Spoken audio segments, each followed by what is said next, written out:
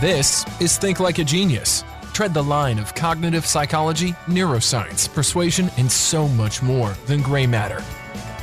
Let's dive in as we fall into a world of intrigue.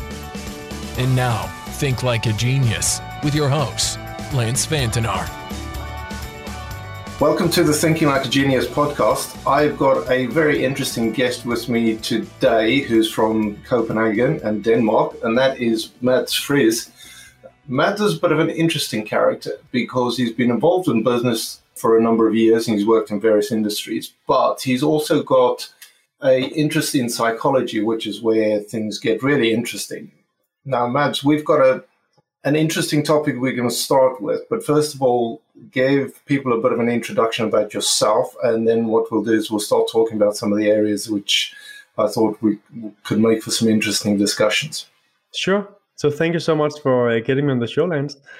So briefly about myself, I work on how to help people improve their lives. I do that through a podcast where I interview psychologists, doctors, different experts, top athletes, and so on what is it that gives that edge or that you really feel your best, which is not always about performance, but often about very different things as well. Then I also do workshops on these areas, especially Nordic biohacking habits and so on. And then a lot of my time as well goes on building companies within the health space. So I'm a partner in a venture studio where we come up with new ideas. Then we have our own fund to actually put the money into it. And then we run the companies, and then I help them as well on the board. So that's the short version of what I do. I'm extremely curious. Since I was a kid, I drove my parents nuts with a million questions. And I think that's the biggest driver of my life is wanting to learn new things and make it actionable to help people live better lives. Okay, so first of all, let's start with the obvious topic which I've mentioned previously is your 80-20 kind of problem solution approach. I was a bit interested in what it is that brought you to that insight, and then obviously the solution side of things, because that's very much based on Palmetto's principles of 80-20. So can you give us a bit of an idea, first of all, how that realization came about, and then how do you make or get that 20% value that's going to drive the 80% change, if you want to say it, put it in that way? Yeah. So the 80-20 is kind of known for the Pareto optimization, that we know that 20% of the effort provides 80% of the results. And that's something we've seen across different things in life, whether it's crops or in business and so on. And I found when I was wanting to learn new things that it seemed to be that 80% what people were talking about were all the problems that we have. And then it was only 20% on the solutions, which I'm guessing what you're referring to. And I was like, I understand we have problems and I fully acknowledge it. But I'm like, I want to focus on the solution. So I want to turn that around, that, okay, we have this problem. Let's only spend 20% explaining it and then focus 80% on like, how do we actually solve it? Because I think that's the right way to use the time on problems. Of course, you need to understand the problem first to then choose the right solution. But I find way too many podcasts and other things that I'm reading is like so much in the problem instead of the solution. That's going to make it quite interesting because, as you've said quite rightly, the first thing is identifying the problem. And that is a challenge for a lot of people. There's a lack of clarity when it comes to identifying the problem. So what are your approach specifically to identifying problems? And then I want to focus a bit on the solution side of things. Sure. So I think it's very important to try and find the root cause, which is always difficult. So let's say with mental health, for example, you can treat symptoms with some antidepressants, or you can try and figure out what's the root cause that's actually causing the problem. Is it an imbalance in food that's not creating the right balance in the body? Is it a childhood trauma, or what is it?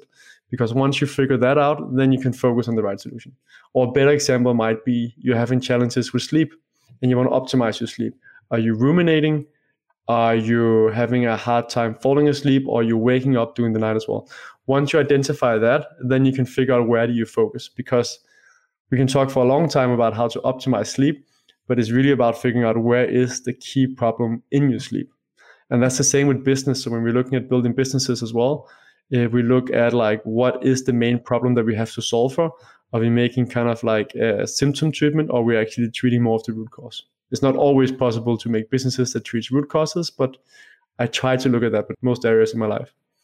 What's the easiest way to identify root cause? How do you focus in on that? Because I come from a cybersecurity background, and many times when we kick off investigations, the first, you could say, piece of evidence that you got, those first indication you have, is not necessarily the root cause. It tends to be a symptomatic or a result of something that's happened.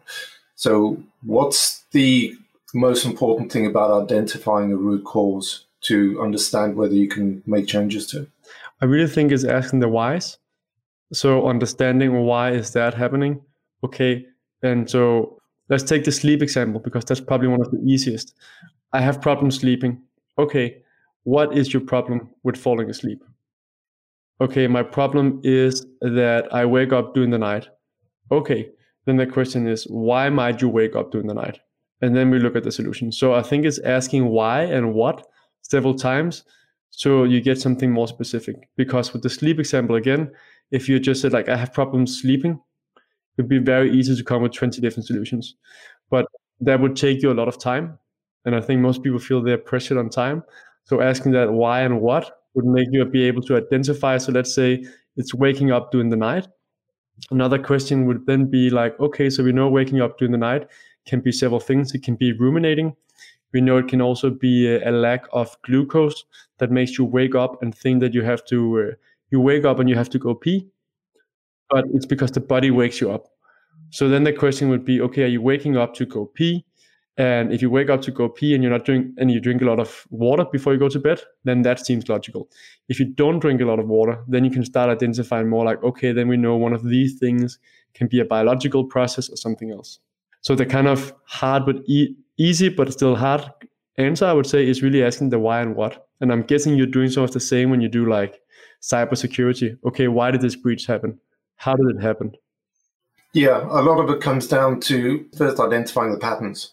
Once you understand the patterns, and you have to take a look at it in context. I think that's a big challenge, is a lot of people tend to look at something in isolation and think that that's the problem. It could be that your sleep is not the issue, and it could be, as you say, you're ruminating about something, so it's actually a stress-related issue that's exhibiting a sleep pattern problem. And that is quite an obvious, or that's quite a common issue with people that are very stressful, is because they're ruminating all the time, they're not processing the information, or there's something that's very heavily on their mind and they're trying to figure it out, but it means that they're disturbed because their mental processes are working overtime, which means it's going to cause them to sleep poorly. It also means that they're going to wake up tired, and it's going to have other effects. So it increases stress, and it also causes other health conditions because of it, because now your cortisol increases and your stress hormones increase, which means your overall health is going to suffer because of the rumination, but the knock-on effects or a number of other things. So yeah, that's quite an interesting thing. And like as you're saying, like the understanding the context and the full system. So especially when it comes to health, is understanding that the body is a full system. So that you kind of see like, okay, this is where it kickstarted, like the rumination, but the rumination could start from a lack of, I'm not sure about magnesium, but D vitamin, or it could come from problems in your relationships or something else, or things at your work, right? So you need to kind of understand the systems, and that's also why I try to find experts that are experts in different systems.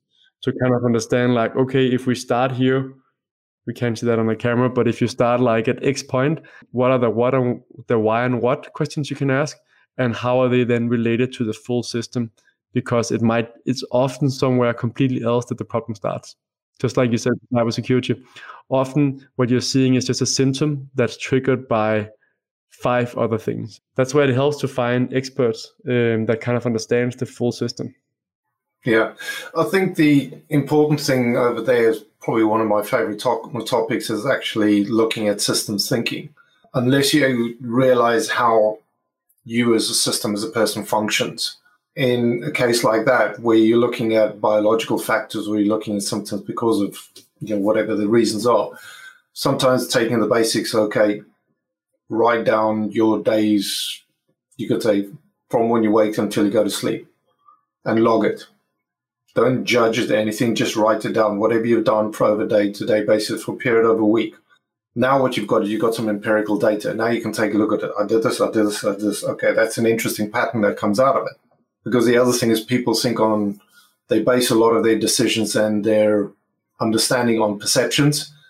And that can sometimes be, you could say, biased, or it can be...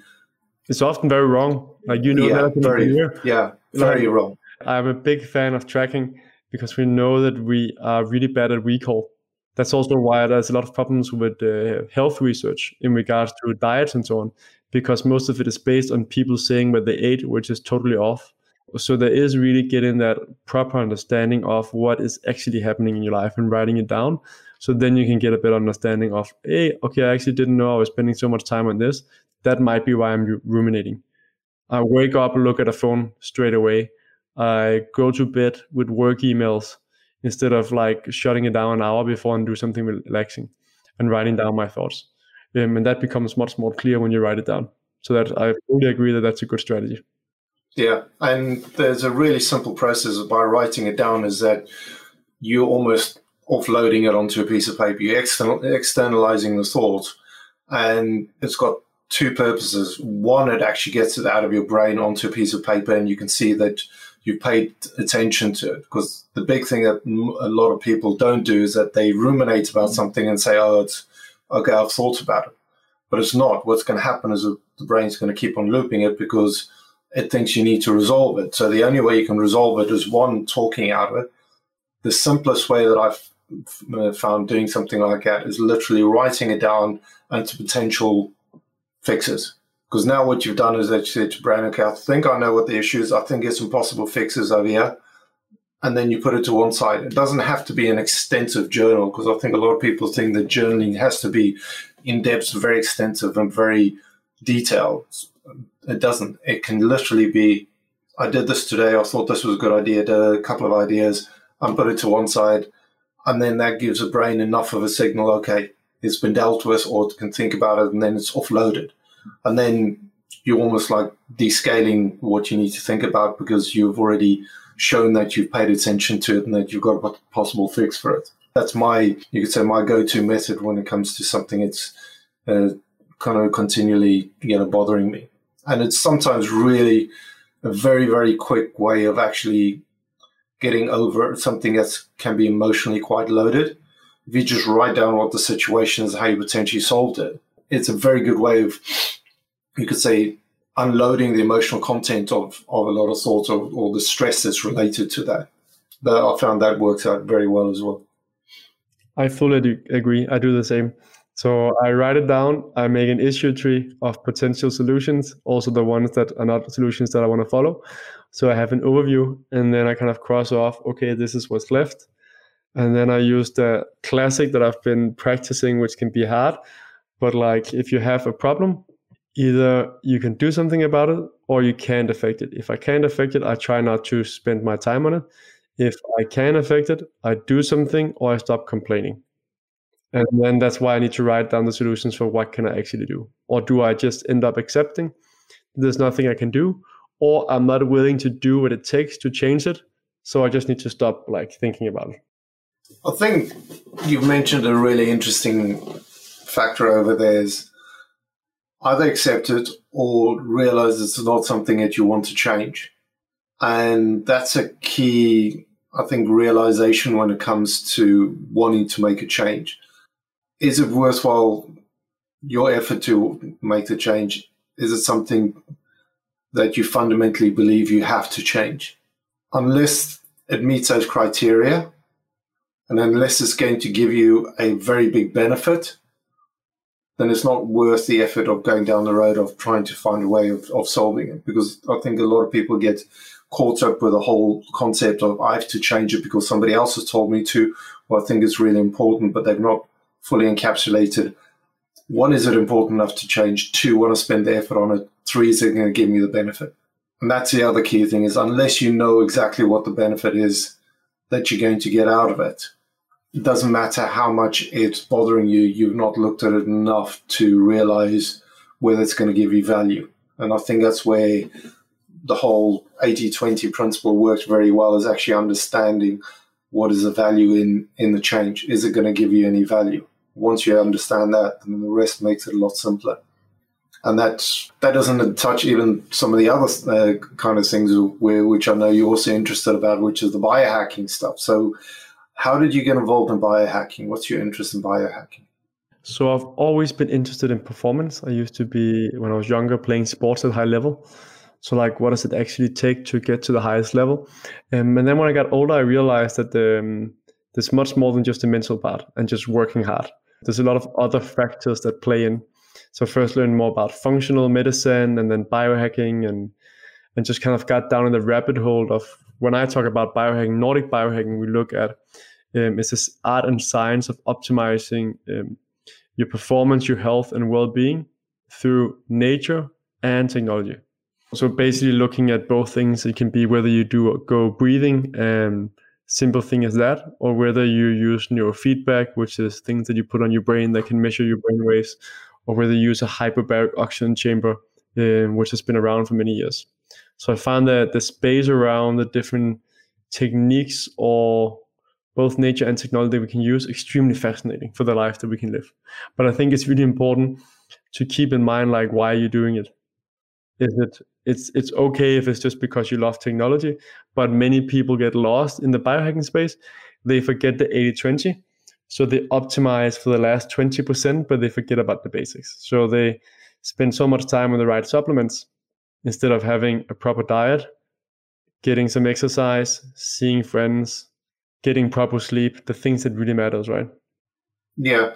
The really interesting thing for me when it came to optimization and just health improvements in essence, or just in its core principles, again, comes down to understanding the fundamentals of, one, what it is that you want to achieve, and two, how it fits into your lifestyle. I think a lot of people go down the road of biohacking. They go very heavily technology, or they go very heavy nutritional side, but they forget all about the other aspects that play a role in it. And that's something that I realized as well when I started looking into just understanding the basic principles, especially with nutrition. Nutrition is, in essence, really, really very simple. It's the best quality food that you can do, that you can. Keep the ingredients as simple as possible. And that's going to solve majority of your health issues. Don't go on diets where you're relying on heavily one source of food, because long-term, what you're going to do is potentially trigger a sensitivity issue.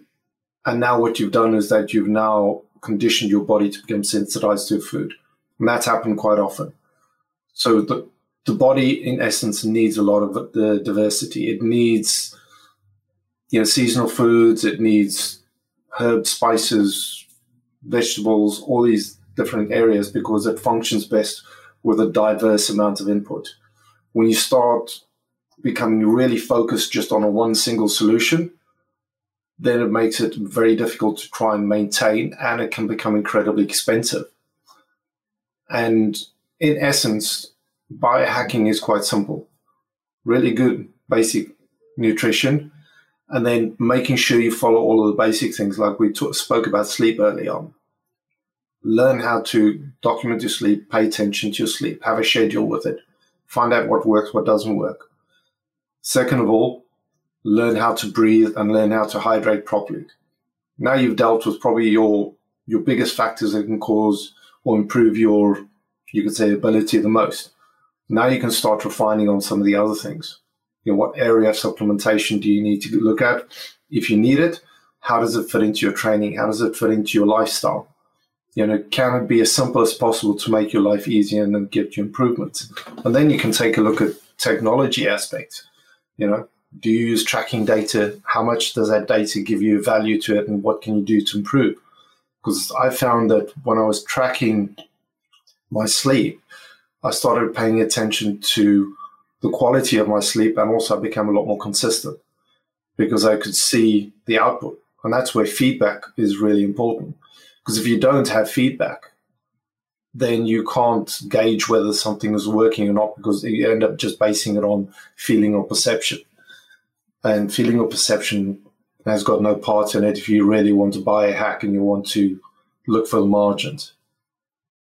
So the questions that I normally ask is like the first question, what I want to accomplish. Like more important before you get started. Does it solve or provide data on something that I'm trying to address? Is there some science that backs the claim of it? Does it save me time? Does it provide me pleasure, joy or pleasure? And can I easily test it with low cost? Those are kind of like the 6 questions that I like to look at when looking at some kind of biohacks, whether it's worth trying or not. And some things are not the 80-20, but they might be fun. It's something that's fun to try, but like being aware of why you're doing something. And then, as you said, going back to the basics, the one that I look at the basics is sleep, is nutrition. And nutrition, you can actually put sun in there as well, sun and air. That is extremely important. We know that the sun is key for us as well, and is key for actually our cells as well. We know movement is also essential, your mindset and your relationships. And I often see that people forget about relationships. And they are really important. When we look at the blue zones, like the places in the world where there's the most people that lived some long lives, one of the key things is actually that they have very close relationships and they're part of a community. So it's something that some biohackers or people in the health space forget about, but it's something that's so important to figure out as well, because you can take all the right supplements, you can get your proper sleep, you can get good varied nutrition, and you can move and so on. But if you don't really have healthy relationships, you still have a high chance of struggling, and you're probably not going to live that meaningful life. That's a really fascinating topic for me. And the area which I found for me that really explains a lot of that when I was taking a look at what meditation and also how meditation affects the body. And one of the areas that I work in is social engineering, and I became very fascinated to see how social engineering works with psychology. And there's a very strong correlation between the two because of the way that it affects how people think. Hence the reason for my podcast, which is Thinking Like a Genius. My core thing is, one, understand how you think and process information. Once you realize how you think and process information, now it means that you can have actual, you could say, baseline that you're working on, that you know how you're going to react when it comes to it. And that's where things like the social engagement is really important, because that ties into the vagus nerve and it ties into your rest and digest, your fight or flight and your free system, because it ties into that whole engagement system, because the vagus nerve provides all of the signals up to the brain. And a lot of those signals come from the heart, the lungs, the gut, and it also comes from your face, because the vagus nerve has got a lot of nerve endings in the face, which is why when people engage with other people, it's this front part of the body, and that's where a lot of the signals get fed into the brain through the vagus nerve, because you've got all of the facial features, the eyes, the nose, the mouth, the expression, how eyes are changing when somebody smiles or when they frown. These are all things that people look out for, and that's how they gauge whether there is context in the conversation. And I say this quite often, is when you look at arguments online, especially on Twitter or Facebook, majority of the time, the flame wars are down to textual misinterpretation of the context of a situation or a conversation. And then people have this big argument because they don't understand the full context, because when you have a conversation with somebody, you have that context of the history of the conversation, and it's easy to read the other person because you're listening to the voice. You can see how they're reacting, whether they're frowning, whether they're smiling, whether they're leaning in. And these are all signals that people have when they're in a relationship or when they're engaging with other people. That gives them context on how they can change or modify their behavior based on the feedback that they get, which is why it's so vitally important for health, because that ties into your stress and how your body reacts and all of the other factors within, you could say, a human. And we are tribal species. We're not supposed to just be by ourselves. So I think there's a lot of stuff as well that we don't have the full answers to yet, but that are central to why it's so important for us. So what was your biggest thing when it came to your, you could say, biohacking testing that you've done, apart from the sleep and the nutrition and other things? What was the one thing that you did that gave you the biggest benefits? So I think, like actually what you just said, sleep is key, and then movement. So doing proper movement, and it doesn't, like, the best movement is the movement that you do. So like there might be a 3x bar and different things that can give you the biggest muscles, but I do most of my movement as a social activity. So I used to play sports at a high level, but still doing the sports it makes a difference. I do blood testing, so I figure out what nutrition that I actually need. So then I get supplements according to that, and I can see a difference on my skin. I have psoriasis, and if I don't get my supplements, I can see it.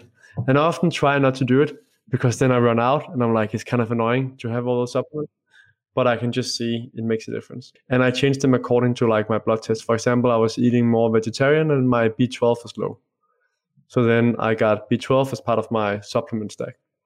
But I don't hope that people go away listening thinking that supplements is the main thing, because supplements is really one of the smaller things that you can top up with. But it is hard to get the proper nutrition with the food quality that we have today. And there's simply not the same nutrition in an apple that they used that was like 80 years ago. But one of the things that I use that give me the most joy is photobiomodulation. So, and it's one of the things that's harder to measure, but basically it's red light and infrared light. And we know that it stimulates the mitochondria. One of the reasons why I love it is because I have the panel at home and I can sit and meditate at the same time. So it's something that feels good straight away in my body. It's not something that I can say that my energy is much higher during the day. Also, again, like how much can we actually track? Often I figure out how well I'm doing if I do something I don't normally do. Like if I'm at a social event and I get cake or something else and I don't do my stuff, then you suddenly realize the different energy that you might have if you're not doing the stuff that's actually good for the body. But red light, I'm a big fan of. How did you become aware of red light and the impact on your health? How did you, and what was for you the key thing for looking at that or testing that? So red light, I think it was because I heard about it many different places. I think I heard about red light the first time on a Dave Asprey podcast, and I thought it sounded kind of weird. It looked like some porn light, red light district. I'm like, what is this? Is this supposed to be good for the body? And then I started digging further into it and seeing that there's actually a fair bit of research that shows that it's good for the body. And I think I really understood it better when I took an online course this year in cell biology that kind of explains about the mitochondria and the importance of the cells. Before that, I just kind of felt that it was nice, but that kind of explained better what actually happens and like how the mitochondria are key for how you're feeling, because they're kind of like the powerhouses of the cell. And that red light basically goes in and stimulates that. So that's one of the reasons why it feels good. Plus you also get the heat. And then it's because it's something that I can do while I do something else.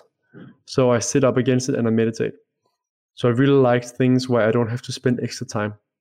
There's so many things I want to do. Sitting and doing weird biohacks is not top of my list. Like top of my list is learning new things, being around great people and building stuff that can make an impact, right? So anything that I can do while I can do something else, I really appreciate that. Getting onto the learning topic, about you say that's one of your key interests and one of the things that you really enjoy doing. So what are the areas that you could say focus your learning on? So to give you an example, my main topics of focus has been 1, psychology, 2, physiology, the neuroscience side of things, breath work, because it's got such a big impact on just overall health, and because you can change the area of your brain that you use just through breathing. And then for me is then learning the frameworks of knowledge or skill acquisition that's going to benefit those things. So it'll be anything like learning about mental models, learning about biases, learning about, you could say, whether it's something that's related to health, like red light and mitochondria. Those things would interest me because, you know, obviously you want energy, you want to feel good, and you've got all those benefits. So I tend to focus on those main areas that are going to give me benefits. So which are the areas that you find interesting that you would focus on, that you always try to optimize for? So I always found psychology extremely fascinating. And when I read about psychology, everything disappears around me. So for some reason, it just fascinated my mind so much. It's also, there's not a clear answer always, but it's kind of trying to understand that mystery. Lately, I've been trying to understand, like the last couple of years, more about the body, because it also have an influence back on the mind. And then going back to understanding principles first, I know a guy who comes from a similar background as myself. He comes from banking. I come from consulting and business. So, and he's worked a lot with health and worked with doctors and so on. So I asked him, like, okay, where do I start? And he was like, well, you need to start with cell biology, because that will give you the understanding of everything else. And then you need to have something about how do you understand scientific studies within health. So I took those 2 courses this year to really go deeper. And now I'm doing a course called Primal Health Coach, not because I want to be a health coach, but it kind of gives you, again, it's been structured in a way. So you're being taught like simple principles first, and then you build upon it. So just go back to the simple principles on that. Just explain that a bit. Yeah. So because the cells is kind of like, they are key in the body and the smallest part that make many other things work. Understanding part of what the cells are and how they're being impacted makes you understand red light better. So I had heard a lot about red light before, but it wasn't before I saw the introduction of the kind of the course on cell biology. And I won't try and re-explain it properly because it was a good professor from Harvard. But basically, light, oxygen, and food is part of what the cells are running from or running at. And there's some other words as well for like how it gets transferred into the cell when it comes from light. That kind of made me that was kind of like a clicking moment when I saw that lecture. It was like, all right, that's some of the words that I didn't understand, ATP and different things that are happening here in the cells. And that's why red light apparently is both giving good scientific results, but also why you can understand it from a logical level that it should have a positive effect on the body. And then there's the big part of really understanding how do you read the studies, because with health, you can find studies saying almost everything, right? So it's like what studies are actually fairly valid, which ones can you use? And then the big part of biohacking is also the N equals 1, so that you love looking at studies, but you also where there are outliers, you might be an outlier, or you might want to do what the outlier is doing. So red light might work for 90% of people, but you might be the 10%. So it's that mix of understanding from studies, what seems to be working, what do we seem to have studies on, and then test it on yourself. And whether you can get an objective measure like a blood test that tells you something about did it work, that you took those supplements, or are you just writing down how did you feel, how did you sleep, which can actually sometimes be more accurate than some of these sleep monitors, because a lot of the tech is not that accurate yet. For example, sleep monitors are good at figuring out when you wake up and when you fall asleep, but they're not good at the deep sleep stages and REM sleep and so on. Yeah, that's really interesting. I think for me is making sure that when I'm learning information, I try to go back to as most original sources possible and then collate it down into what are the basic principles, almost what are the, you could say, the laws that govern. Once you understand the principles and the laws, the basis that everything functions on, now you can start looking at it. It becomes an interesting topic, because now instead of just reading a lot of information and trying to process all that information, once you boil it down into the basic principles, again, coming to the example of asking questions. What is it that you want to learn? How does it work? Why, where, when? If you can answer those basic questions, they are really quite basic, but they're providing an immense amount of value, because now what it does is structures how you're going to think about it, how you can approach it. And it means that you can now think of it a bit more creatively, because you can pivot around the topics. Because now you're not just looking at a lot of information trying to make sense what other people are saying, because you're understanding basic principles. And that's where sometimes it takes a bit of effort and a bit of time to understanding and reading about the basic principles. But you have to take a certain amount of responsibility for that, because there's a lot of information that's published that is just empty information. There's missing context. They're basing it on, as you say, medical research. It's maybe done on mice. And then they say, based on this research, it means that if that happened with mice, it's going to happen with humans. Not necessarily. You're talking about two different species. there are certain common factors between the two that can correlate, but it doesn't mean they're accurate. Once you start testing it in a different environment, there's a bunch of other factors that are taken into consideration. And that's why it's important when you're reading scientific information, you take a look at it. What is the end goal? What information are they trying to, who have they tested it on? Also, what's the size of the study? If they've done a study on 10 people, that not necessarily is not going to mean it's going to work for 10,000, 5,000, 100,000. You've got to understand what are the concept of the study, what are they trying to achieve, and looking at the information, what they're trying to publish. Because many times they will say, this was done in a small study, these are the areas they're looking at, but take into consideration this is a small study and more work needs to be done. Majority of the time people don't get to that. Somebody will try and boil it down into a concept that they can then publish with a catchy title and put it on a popular blog. Yes, it's going to be popular. A lot of people are going to click on it, but nobody's going to get value out of it because they've not taken a look at the fundamental principles. They don't understand what it is in context of the whole situation. So there's a lot of complexity in there that I think people tend to miss out on. But I think going back into the solutions, then it's either you have the time to read the studies, or you can find experts that you over time can see whether you can trust or not. And then you kind of do samples of trying to read some of the stuff.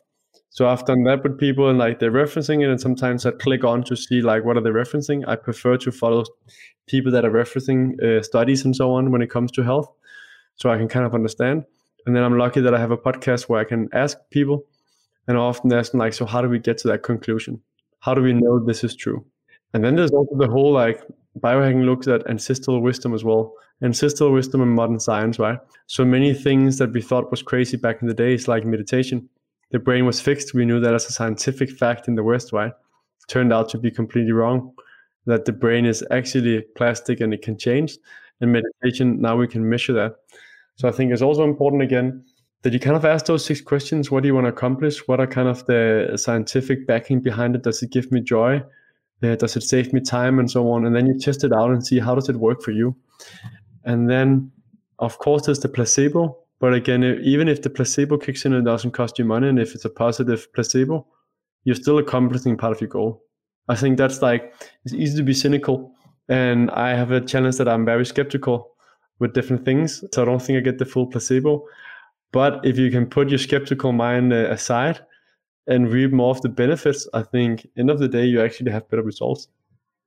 Yeah, I think a lot of it comes down to personal responsibility in testing and finding out what worked with you. And that's, to me, was the biggest learning thing, is because I was willing to test it, and meant that I was able to get a lot more benefit out of it because I was willing to experiment. And that, to me, made a huge, big difference. And that's where I got a lot of benefit. And also where I get a lot of joy out of it, because I can test things because I want to see how it affects me, how it works for me, and what does work, what doesn't work. So it's a lot of interesting things. And that part is super fun. Then it's also whether the tests are the right tests. But it's nice to get those maps. Like, I'm really happy that I can actually get a blood test done to see how is my nutrition. Instead of being so focused on taking all these supplements or like changing so many things in the diet.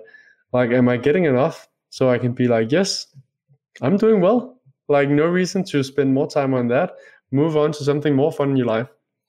Yeah, that does make a big difference. I've not tried it with the blood tests as yet. I think it's something I might have a look at. It comes down to, I think, what's available and also what you can afford to do. I think for people who don't have that, you could say, ability or that facility available to them, the easiest thing is look at the most basic, simple feedback and logging mechanism. Keep it as simple as possible. Sometimes the simplest way of doing it is literally writing it down and keeping a journal, logging it. Yeah, and you can use the apps like MyFitnessPal and so on that also tells you very much about like what you're getting, and you can learn a lot from that. There's many solutions. Like, you can write it down just on a piece of paper in a computer. You can take an app, or you can also get blood tests, right? So it's different levels of like, where are you financially, what's available for you, and like what time and resources do you have. And again, like, what is it that you want to accomplish? But I think it's also important, like, remembering to do some tracking, but then also just like take it easy. The mental part is extremely important. If you're too occupied all the time with tracking, I definitely see people in the biohacking space where it like takes overhand, whereas like, oh, I track it to kind of figure it out and then enjoy life. Go out and be so. Do stuff that makes you laugh. But it's fun, like again, with the tracking, one of my friends, he figured out that his HRV, which is a measurement of stress, that was low when he was drinking alcohol. But that was because he was with friends and having a really good time laughing, right? So that told him that he should probably not be so focused on doing all the right things all the time, but he should spend more time on actually just having fun being with his friends. I think that was, for me, that was a really fun finding.